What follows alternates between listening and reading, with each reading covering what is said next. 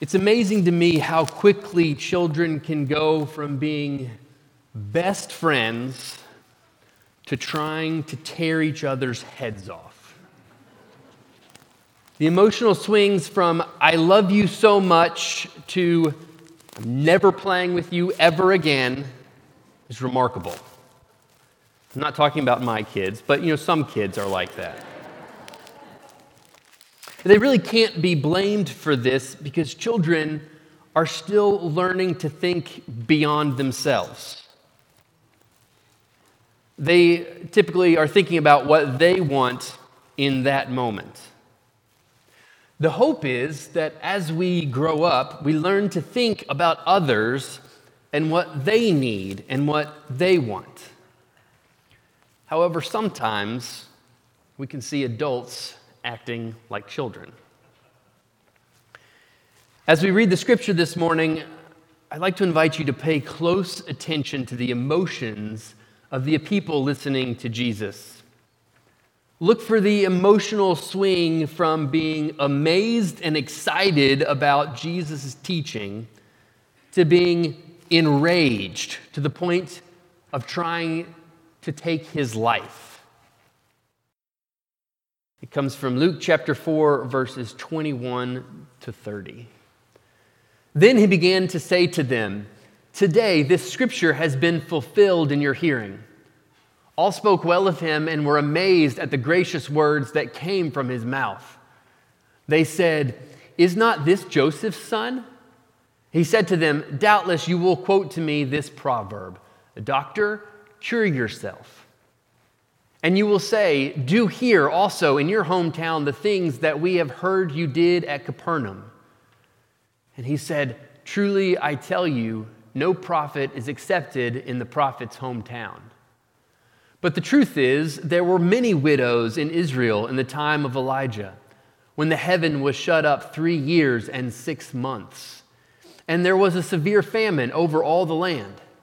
Yet Elijah was sent to none of them except the widow at Zarephath in Sidon.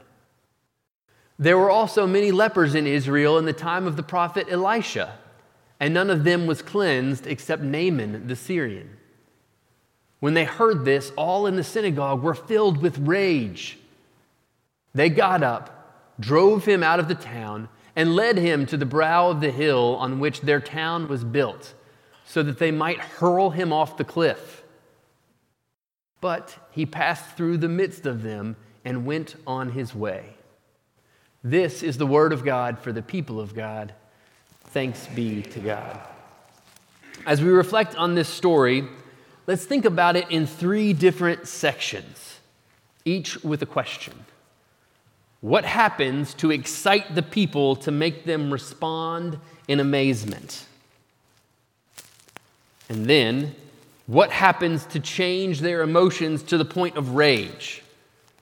And then lastly, let's take a look at what happens after they respond and get so angry. First, what did Jesus do that amazed them? In order to answer this question, we have to go back to the verses right before the ones that we just read.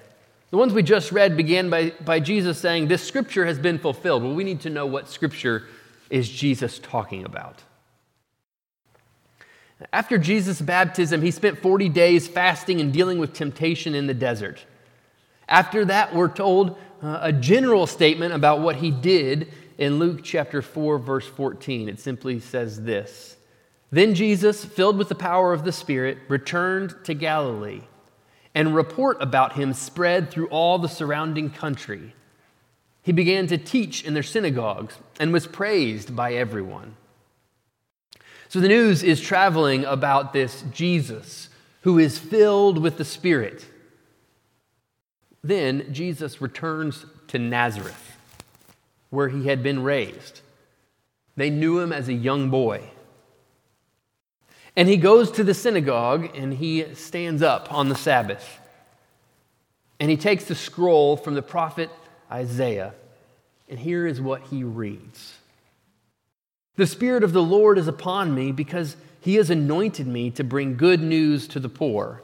He has sent me to proclaim release to the captives and recovery of sight to the blind, to let the oppressed go free, to proclaim the year of the Lord's favor." After reading this, we're told that he rolls up the scroll, hands it back to the attendant, and sits down. Now, this might sound strange to us, but this was the custom of the day. The teacher would stand up, read from the scroll, roll it up, give it back to the attendant, and sit down to teach. Now, Phil, I think this is a custom we should bring back. We should put a big comfy chair up here in the middle of the stage and read the scripture and have a seat.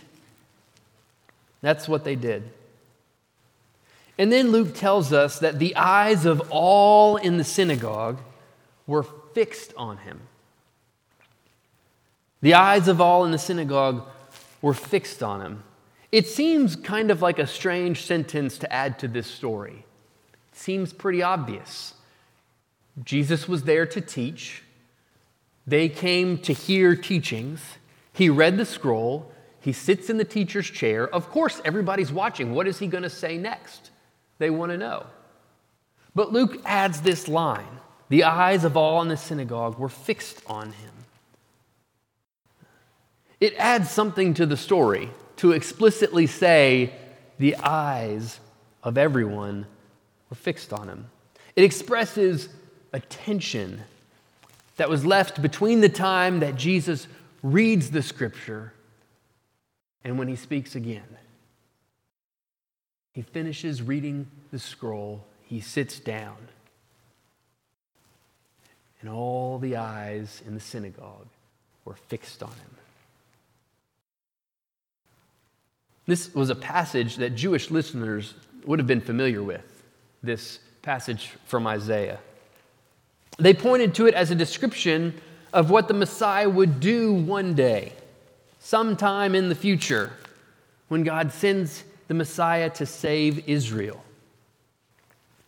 In this silent tension, as Jesus sits down and all the eyes are upon him, the question on all of their minds would have been, what is Jesus going to teach us about this passage that is about the Messiah? And this catches us up with the passage that we began with, which simply said, "Then he began to say to them, 'Today, this scripture has been fulfilled in your hearing.'" An audacious claim. Jesus doesn't say, as many rabbis would have said before him, one day God will send a Messiah to save us, which will fulfill this scripture. He doesn't even say someday soon God will send a Messiah. No, Jesus says, today, this scripture has been fulfilled. Past tense.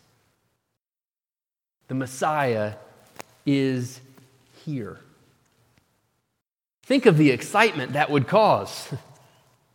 Not only has God sent him his Messiah, but they know him. He's from Nazareth. This is Joseph's son, they say. The Messiah is from Nazareth, their hometown. Surely now they will get to share in the glory and receive special treatment because they are the hometown of God's Messiah. Have you all noticed that towns love to claim famous people that are from their town? Louisville loves to claim Muhammad Ali. Lexington claims George Clooney. Now, in the first service, I said Georgetown claims the actor Steve Zahn, and I had some of the people in the first service say, "Who's Steve Zahn?" Which my generation knows Steve Zahn. But I was told by somebody else to say Georgetown claims Elijah Craig. Yeah? Does Georgetown claim Elijah Craig? And half the counties of Kentucky and Illinois claim Abraham Lincoln. Whether he was born there or he lived there for a week or he grew up there, we all claim it. Nazareth is going to get to claim the Messiah. Trumps all of it. It's easy to see the excitement the amazement. This is incredible. Jesus, Joseph's son, from our town, the Messiah. That leads us to our next question. What happens to change their amazement, their excitement, to emotions of pure rage? Jesus seems to anticipate how they are feeling in this moment, because he responds by quoting a couple of Proverbs and then referencing some Old Testament scriptures. Here's what he says. He tells them that surely they are going to quote to him the proverb, "Doctor, cure yourself." Now, this proverb was likely a known proverb of that day. It actually can be found in some classical Greek writings. It isn't super clear at first why Jesus is saying this is what they would be saying to him. Doctor, cure yourself. It becomes clear when he goes on to say, "And you will say, do here also in your hometown the things that we have heard you did at Capernaum." They want to see Jesus do things in Nazareth, not just in Nazareth, but for Nazareth, that they heard that he has done elsewhere. Jesus, you've done these miracles in Capernaum. Let's see him here.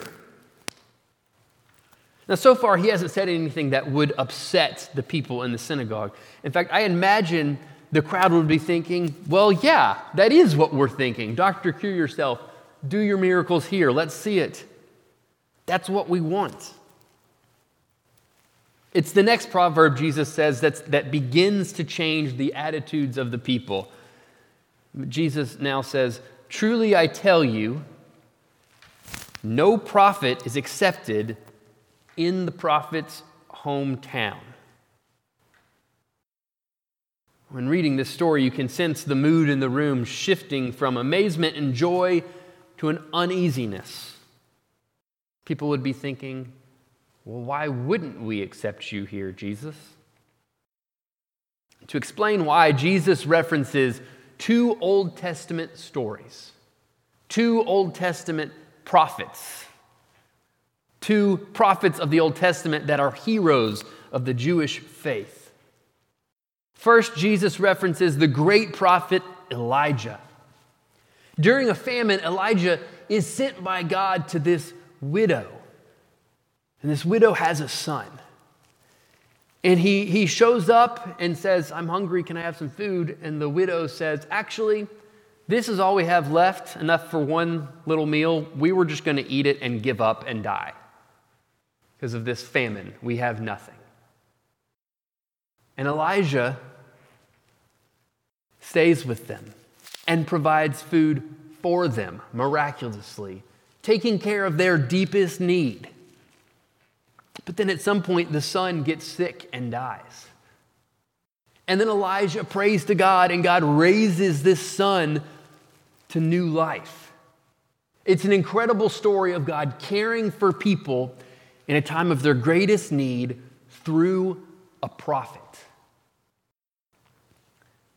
But here's the problem. The widow was from Sidon, an area north of Israel, not Israel. So during a famine, when people everywhere were hungry, God sent his prophet to care for someone who wasn't even an Israelite. The story can be found in 1 Kings chapter 17. The next Old Testament prophet that Jesus refers to is Elijah's successor, Elisha. While Elisha was a prophet, the commander of a foreign army from Aram, a man named Naaman, came to him to be healed from leprosy. It too is an amazing story of God meeting someone's greatest need through his prophet. But again, just like the widow from Sidon, Naaman, he's not an Israelite. He was from Syria. Sidon and Syria. They're actually two of the more disliked areas by the Israelites. And so back to the synagogue as Jesus is teaching. He's just revealed that he is the greatest of the great prophets, the Messiah, come from God to rescue his people. Then he immediately tells two stories of prophets doing great works for people in need. But the stories take place in Sidon and Syria to two non-Israelites. The people listening were hoping for a Messiah that was coming to put Israel back in power, to restore Israel to its place of prominence. And not just that, they get to the privilege of having the Messiah come from their hometown in Nazareth. And now they're hearing that this Messiah is going to help others, not just them. Verse 28 says, when they heard this, all in the synagogue were filled with rage. They were filled with rage because the Messiah was there, but he wasn't there to pour out his blessings upon them. Our last question, what happens when they get so angry? Verse 29 says, they got up, drove him out of the town, and led him to the brow of the hill on which their town was built, so that they might hurl him off the cliff. Seems extreme. Sources indicate that this was often how a stoning would begin. When I read biblical stories that talk about stoning, I always just imagine people just picking up rocks near them. But apparently often stonings would begin with someone being hurled off a cliff and then the stones being dropped afterwards. Morbid to think about, I know.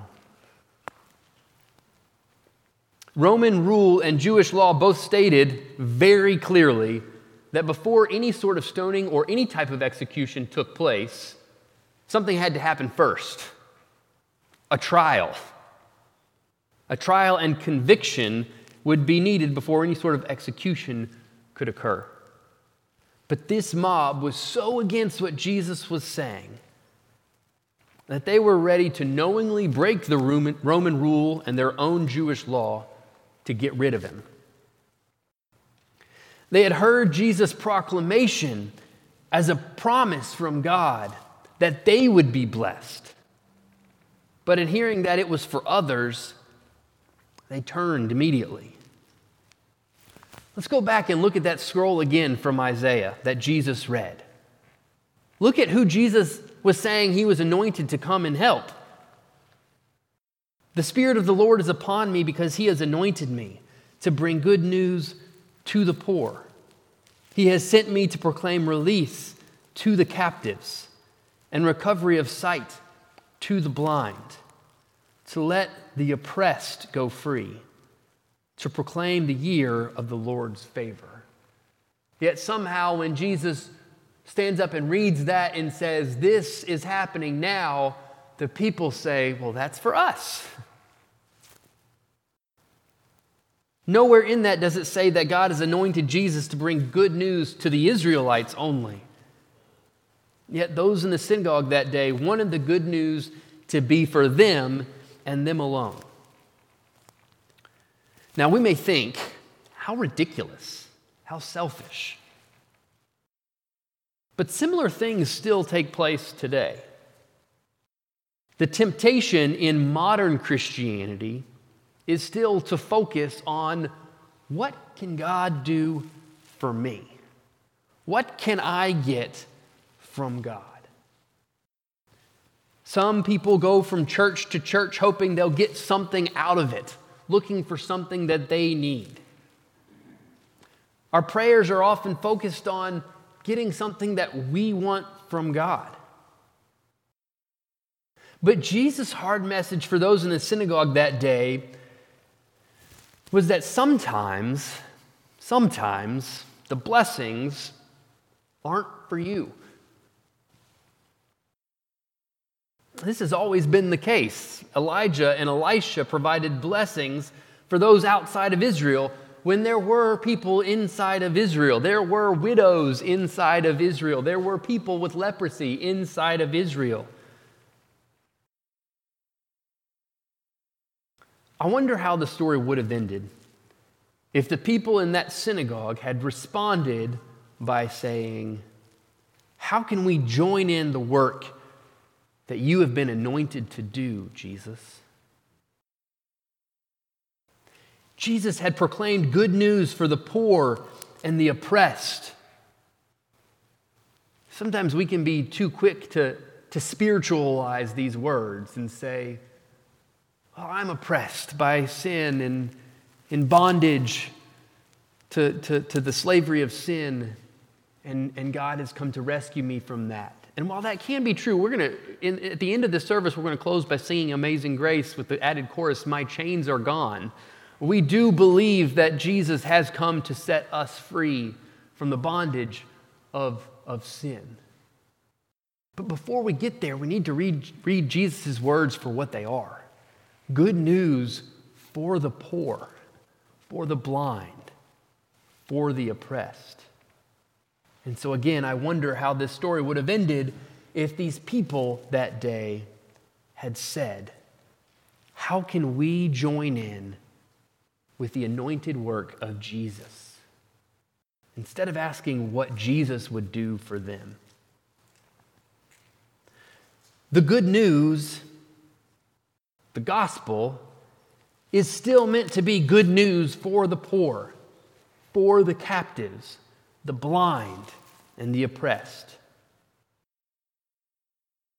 If we make the good news all about us, like the people in Nazareth tried to do, we run the risk of becoming a mob of people who've gotten rid of the real Jesus. The ending of this story is perfect.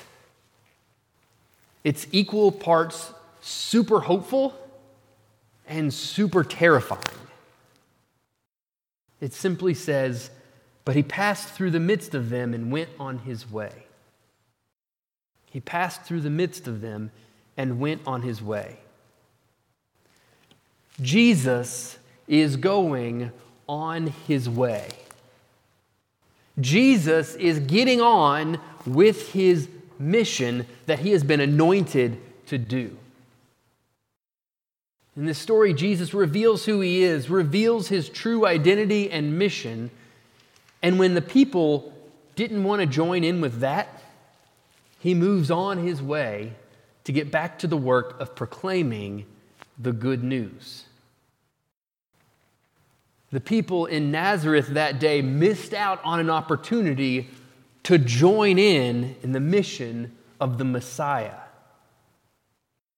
You and I are faced with this same decision each and every day.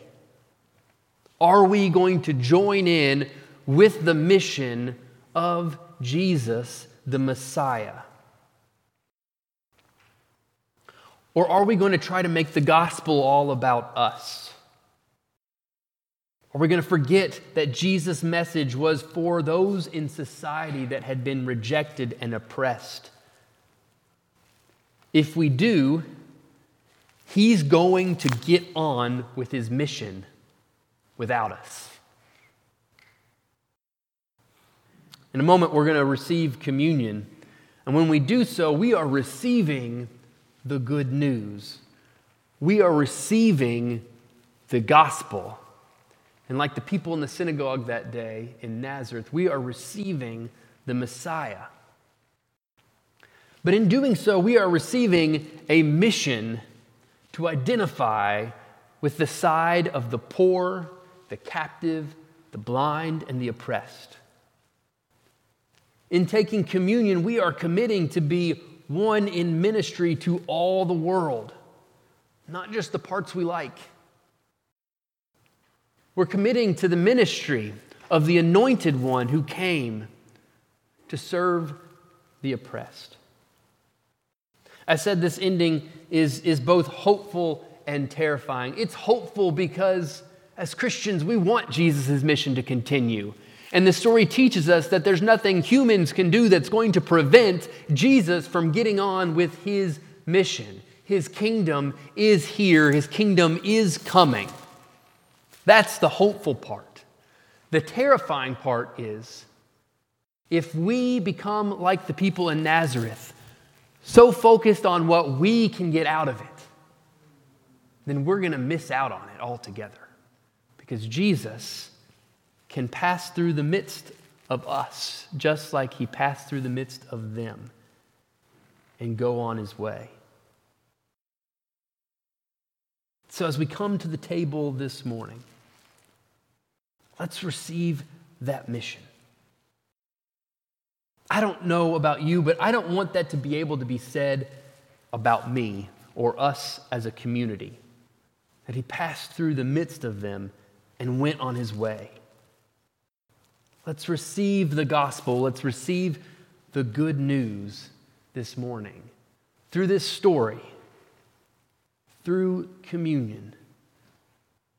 And let's join in the anointed mission of Jesus to the poor and the oppressed, where Jesus will pass through our midst and go on his way.